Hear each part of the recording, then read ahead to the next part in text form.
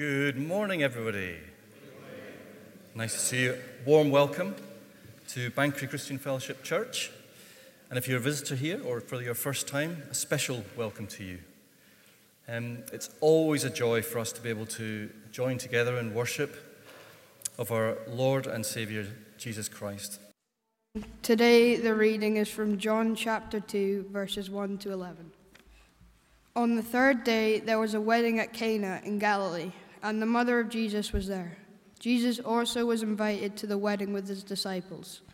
When the wine ran out, the mother of Jesus said to him, "They have no wine." And Jesus said to her, "Woman, what does this have to do with me? My hour has not come yet." His mother said to the servants, "Do whatever he tells you." Now there were 6 stone water jars there for the Jewish rites of purification, each holding 20 or 30 gallons. Jesus said to the servants, "Fill the jar with water," and they filled them up to the brim. And he said to them, "Now draw some out and take it to the master of the feast." So they took it.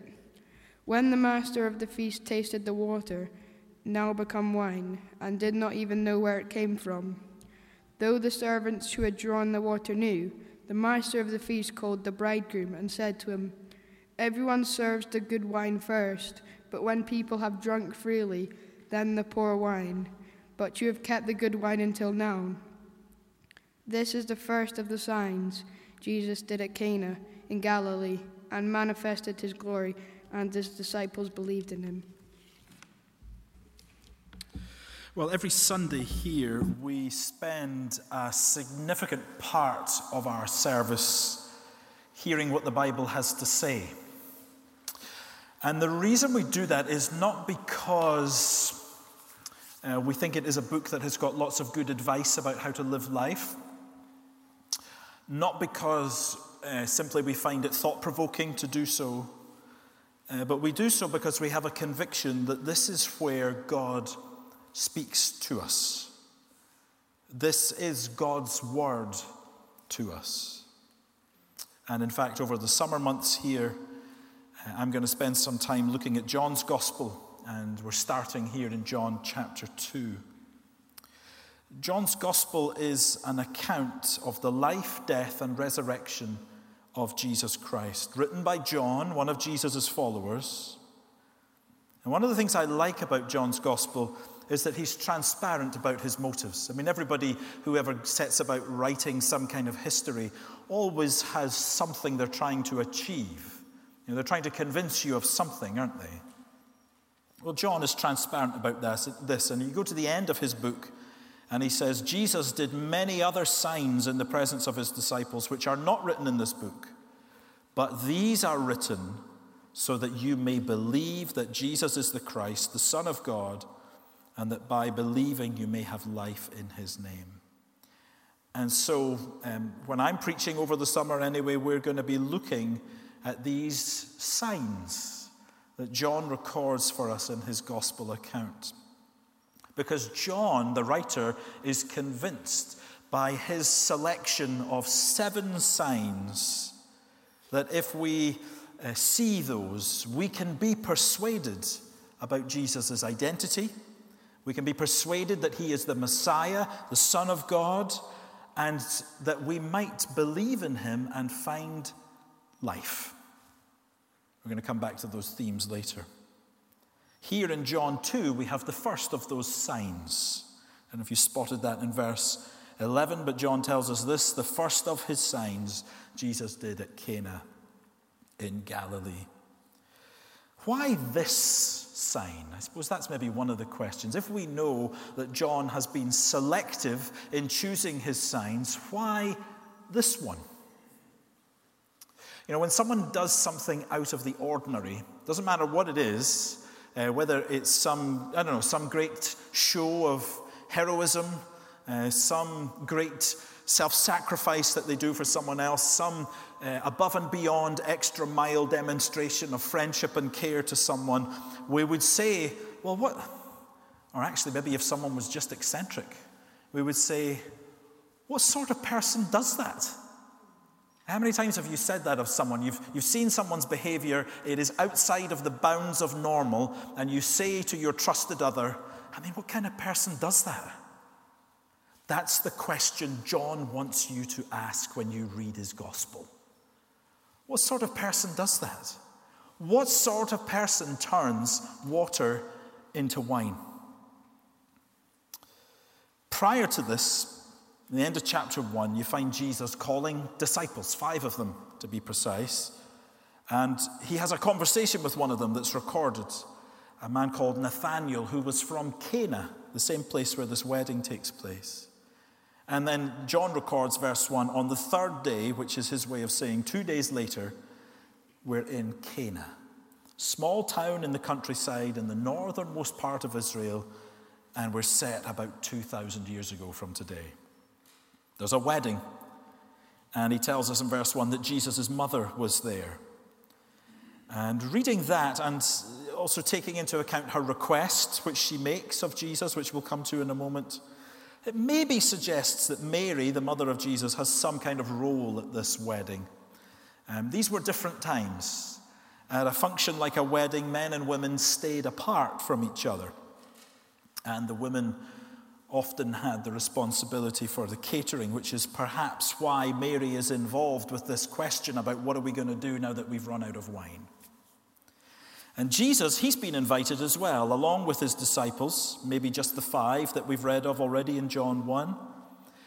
But it doesn't necessarily mean that Jesus is related to the bride or the groom. He may be, but it was normal in those times to have as big a celebration as you could for a wedding. If you could afford it, invite everyone and anyone of any kind of status in your local area.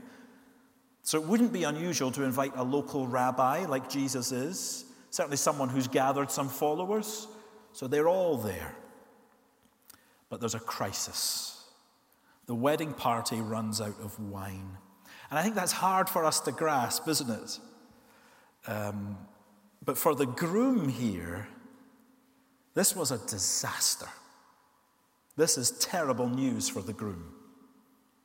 Jewish wedding celebrations would typically last a week.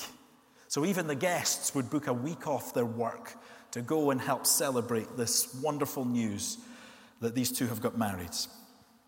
And it was the groom's responsibility to provide everything that was required for the week of banqueting. And so if they run out of wine, nobody's going to knock on the bride's father's door as they would today, or as they used to do. No, they're going to come knocking on the groom's door. It was his job to provide. This would be the worst possible start to their married life. This is something that in their culture would bring shame upon the groom. Shame.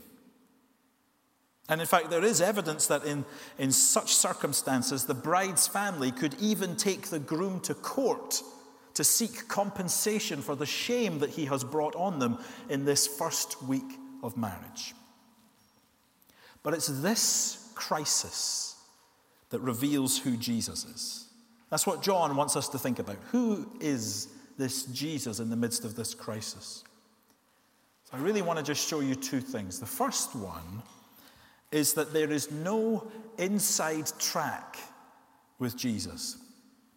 What do I mean by that?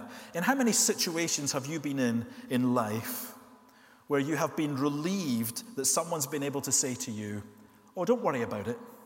I know a guy who can fix that for you. I mean, anything that requires any sort of technical skill or DIY maintenance, if someone says to me, I know a guy who can fix that for you, they are my best friend on that day. But I mean, think whatever it could be. If you need to take a sofa to the tip, if you're looking to get an entry into a company to find a job, you know, if someone can say, I know a guy who can, fantastic. That's what it's going to take, knowing a guy. It's clear that when it comes to Jesus, we don't get to think like that. And Mary is the example here. It's clear, isn't it, in verse 3, that Mary is doing more than just informing Jesus. You know, when she says they have no wine, she's not just giving him information. I mean, come on, if you're at home and your beloved says to you, there's no milk in the house, well, she's not just telling you that there's no milk in the house, right? Go and get some milk in. And this is the same thing for Mary here. There's no wine. Now, I don't necessarily think she's expecting a miracle. We're told this is the first sign that Jesus has done. But she clearly has some expectation that Jesus will do something to help fix the problem. And in the same way here, Mary passes on that request. There is no wine. The response from Jesus makes us sit up a bit. Woman, what does this have to do with me? My hour has not yet come. I think it probably is the case that our English translation makes that sound harsher than it really is. There's no sense that Jesus is being rude to his mother here. But on the other hand, this is not exactly the warm kind of language that you would expect him to use towards his mother. What's going on? It is difficult to see this as anything other than Jesus rebuking his mother. Jesus is deliberately putting some distance between him and his mum. And it's significant because, as John is telling us, this is the day when he does his first sign. If you like, this is the day when Jesus first goes public with his ministry. So far, he's spent 30 years in a kind of backwater of Israel in obscurity. And now, here he comes. He's going to step forward. He's going to do these signs to reveal his glory, to reveal his identity. And so there's a significance to this moment where Jesus steps out of the shadows and goes public. And so there is something that his own mum also needs to learn about him. And the lesson is that no one has an inside track with Jesus. Jesus shows that he is now working to a different timetable to what anyone else might wish for him. And that's what he's saying there, isn't it? My hour has not yet come. It's a term that comes up a lot in the Gospels.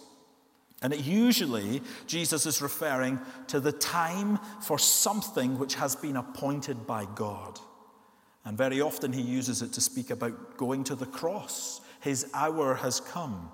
A time for something that has been appointed by God. This is the timetable that he operates to. Now that he enters into this public ministry, this is what's going to dictate his actions. This is what's going to dictate where he goes, and this is going to dictate whether and when he intervenes on certain situations. And I think what we see in this passage is his mother responds positively to the rebuke. Because look, she speaks again in verse 5. This time she speaks to the servants at the banquet, and she says, do whatever he tells you. I mean, this is a response of trusting Jesus, isn't it? She had in mind that she wanted him to set about fixing something. And Jesus says, I'm operating to a different timetable. My hour hasn't yet come. And so her response is not to nag him. Her response is to turn to the servants and say, whatever he says to do, do it.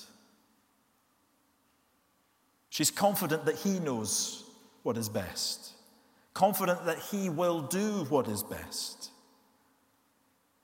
There's no effort to manipulate Jesus, no trying to leverage a family connection to Jesus to get him to solve a problem.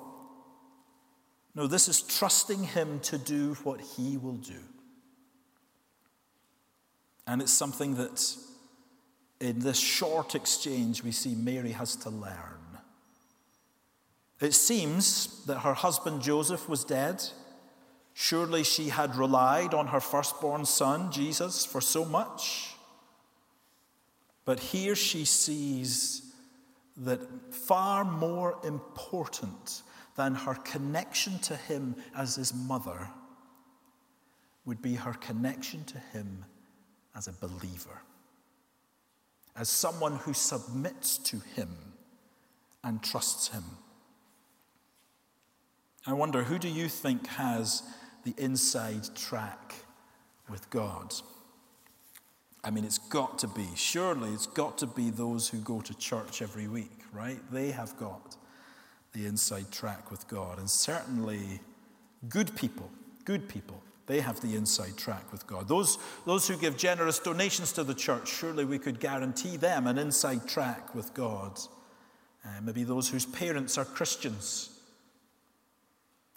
I want to tell you clearly, there is no inside track with God.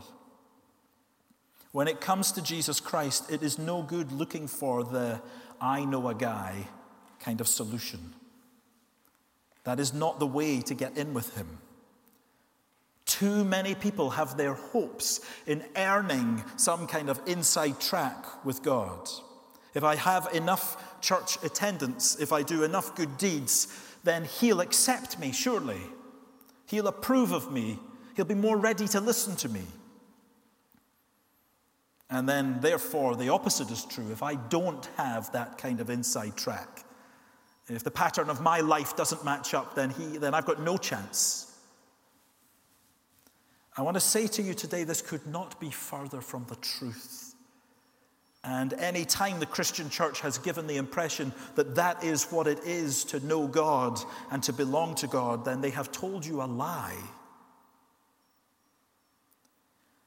Let me tell you about every one of the members of this church. They are sinners. They are sinners. And if there's any members of the church here who are discomforted to hear that, this was the only condition on which we accepted you. We are sinners. Sinners.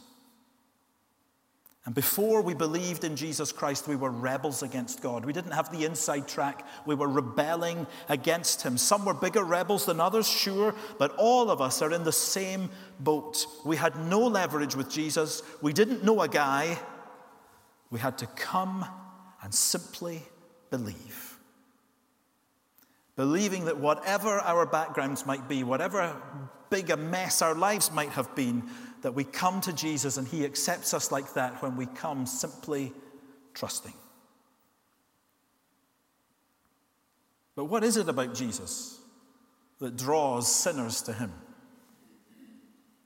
Well, in his solution here to the wine crisis at Cana, we see that Jesus replaces religious rituals with what we really need. Jesus replaces religious rituals with what we really need. Standing there at the banquet in verse 6, and I don't know, to me reading this, they seem to stand out as being out of place. They stand out like a sore thumb, these 6 stone water jars. And John tells us that each of them hold 20 or 30 gallons. You know, they probably hold about 50 quid's worth of petrol. And John tells us that they were part of the Jewish rites of purification. So their presence there was born out of this conviction that human beings are unclean, need to be purified. They're unclean before God, and so they need to do something to cleanse themselves. And so they would wash before food. And in general, that's a good thing, by the way. Wash your hands before your meals. They would wash their hands before worship. They would wash themselves before a wedding banquet every day. And so in Israel in those days, some had a very strict code of hand washing. And it wasn't one of those laws that you could find back in the Old Testament, and it wasn't one of the laws that God gave to Moses. These were extra rules that religious men had invented and imposed upon themselves and upon others just to be safe. That was the view. Just to be safe.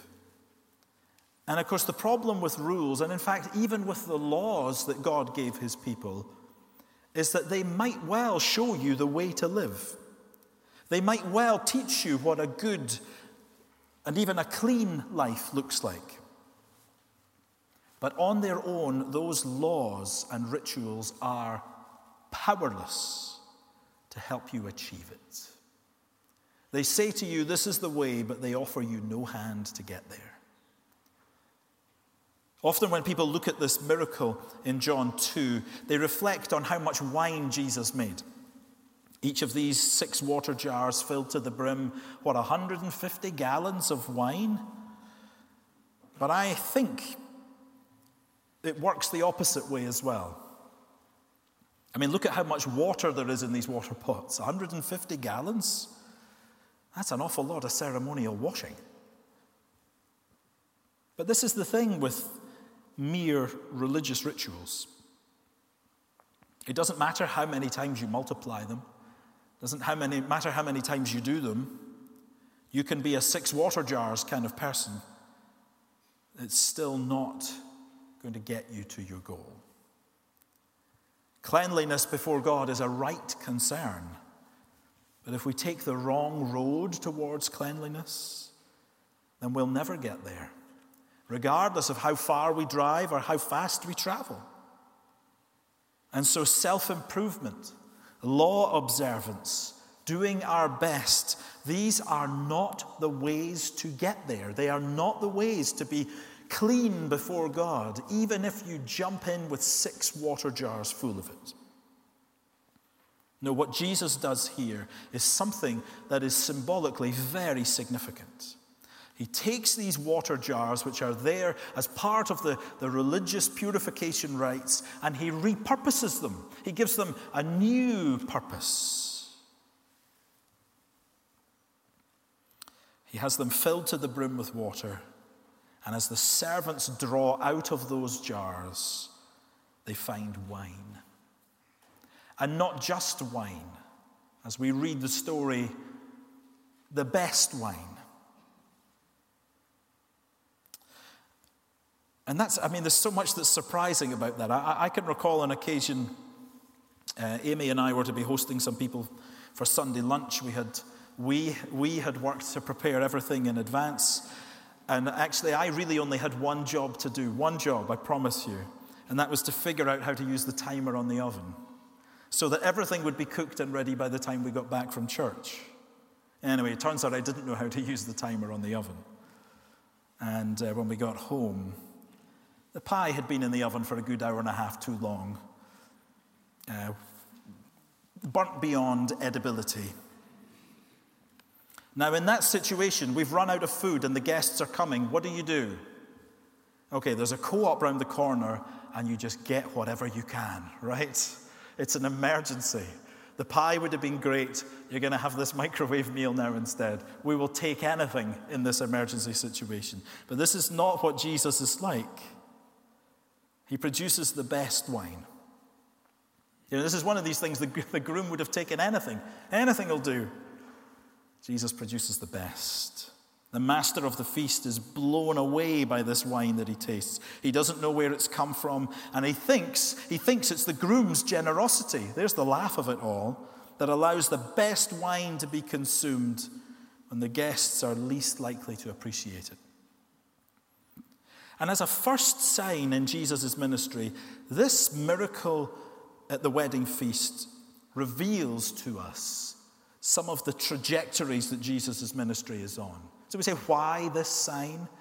Well, because it reveals to us some of the principles of what Jesus has come to do. The most obvious one is Jesus' readiness to rescue the groom from shame. That really stands out to me. This is a groom who's headed for ruin in his local community. Jesus understood the severity of the situation. The groom has nothing in his own power to remedy the situation. It's too late. But Jesus does not let him fall into shame.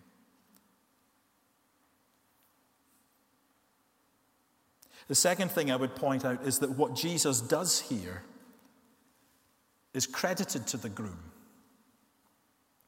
The master of the feast, he doesn't praise Jesus for the new wine. He doesn't know that's where it came from. He praises the groom for this seemingly generous act. The miraculous thing that Jesus has done is to the credit of someone else. And these things are but a shadow of the significance of what Jesus has come to do. God created human beings to know him, to trust him, to live lives that honor him. And the story of the human race, and in fact your story and mine, is that we have not done that. Worse than that, we have deliberately set about doing the opposite of that. That is the root of the brokenness in our world. That is the root of our brokenness in our relationships. That is the root of the brokenness of our relationship with God. And God tells us what He's like. He tells us what a life lived for Him looks like, but on our own, we don't have the capacity to get there. We have been broken by sin. We're not what God made us to be, and we're heading for the worst of all shames, facing God, the good and pure and perfect judge, and standing before Him lacking goodness, filled with impurity and imperfection. And He will condemn us if that's how we stand before Him. It is the ultimate shame. But God sees the situation, sees the shame that we are heading for, and He intervenes. This is Jesus' mission. And the solution that Jesus gives is not some ritual for cleansing us. I want to assure you of that today, that Jesus did not come simply to give us another list of rituals to do to try and get right with God. He won't do that. Instead, Jesus provides what we really need.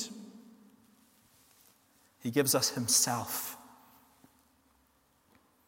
His readiness to intervene when we are headed to shame is what will lead Him to the cross. It's there that He will bear the ultimate shame. At the hands of men who would crucify Him, they will pour out their scorn upon Him. But the ultimate shame is what He endures on the cross before God. Because on the cross, sins are dealt with. But not His sin. He had none.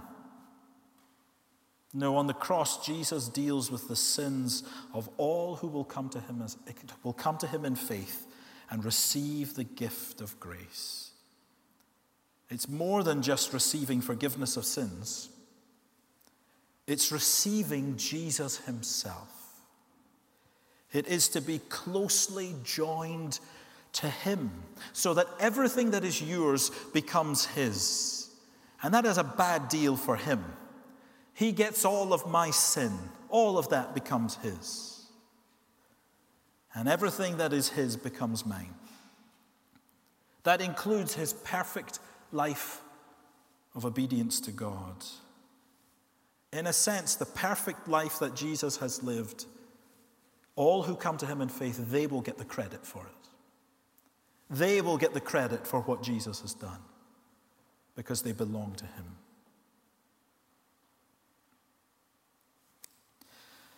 The last significance of this sign that I want to mention is that it takes place at a wedding banquet. I don't think that's an accident. Because this picture of a wedding is the image that God uses to describe where all of history is heading.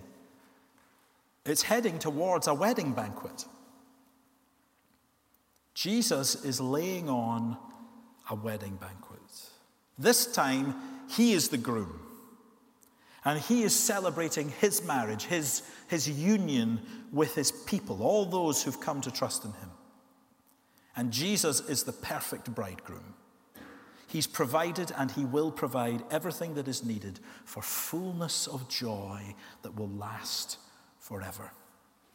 There'll be no need for water pots for ceremonial cleansing, for all who belong to Jesus have been cleansed thoroughly. Cleansed from all their sin, from all the guilt of their sin, and from everything and anything that could ever cut them off from knowing God. And so whenever we read the gospel, and particularly as we're reading these signs that Jesus did, you know what? We're reading an invitation to a wedding feast. An invitation to God's wedding feast. An invitation to come and know Jesus Christ. He is the rescuer of humanity. The one who replaces our empty efforts to be right with God with what we really need. Him. And I offer Him to you today. Come as you are. come to him. We would love to give you a copy of John's Gospel. Read these signs for yourself. Or someone who you know who's a Christian would love to read that with you, I'm sure. But also for every Christian who's here today, to have confidence in Jesus Christ and to know that here and now we have a foretaste of that great wedding feast that is coming. The significance of replacing the burden of those water pots would just remind people of how much they need to keep going back to try another cleansing and try another cleansing. He replaces it all with something that brings joy and delight. That's who Jesus is. And that's who Jesus will be for you.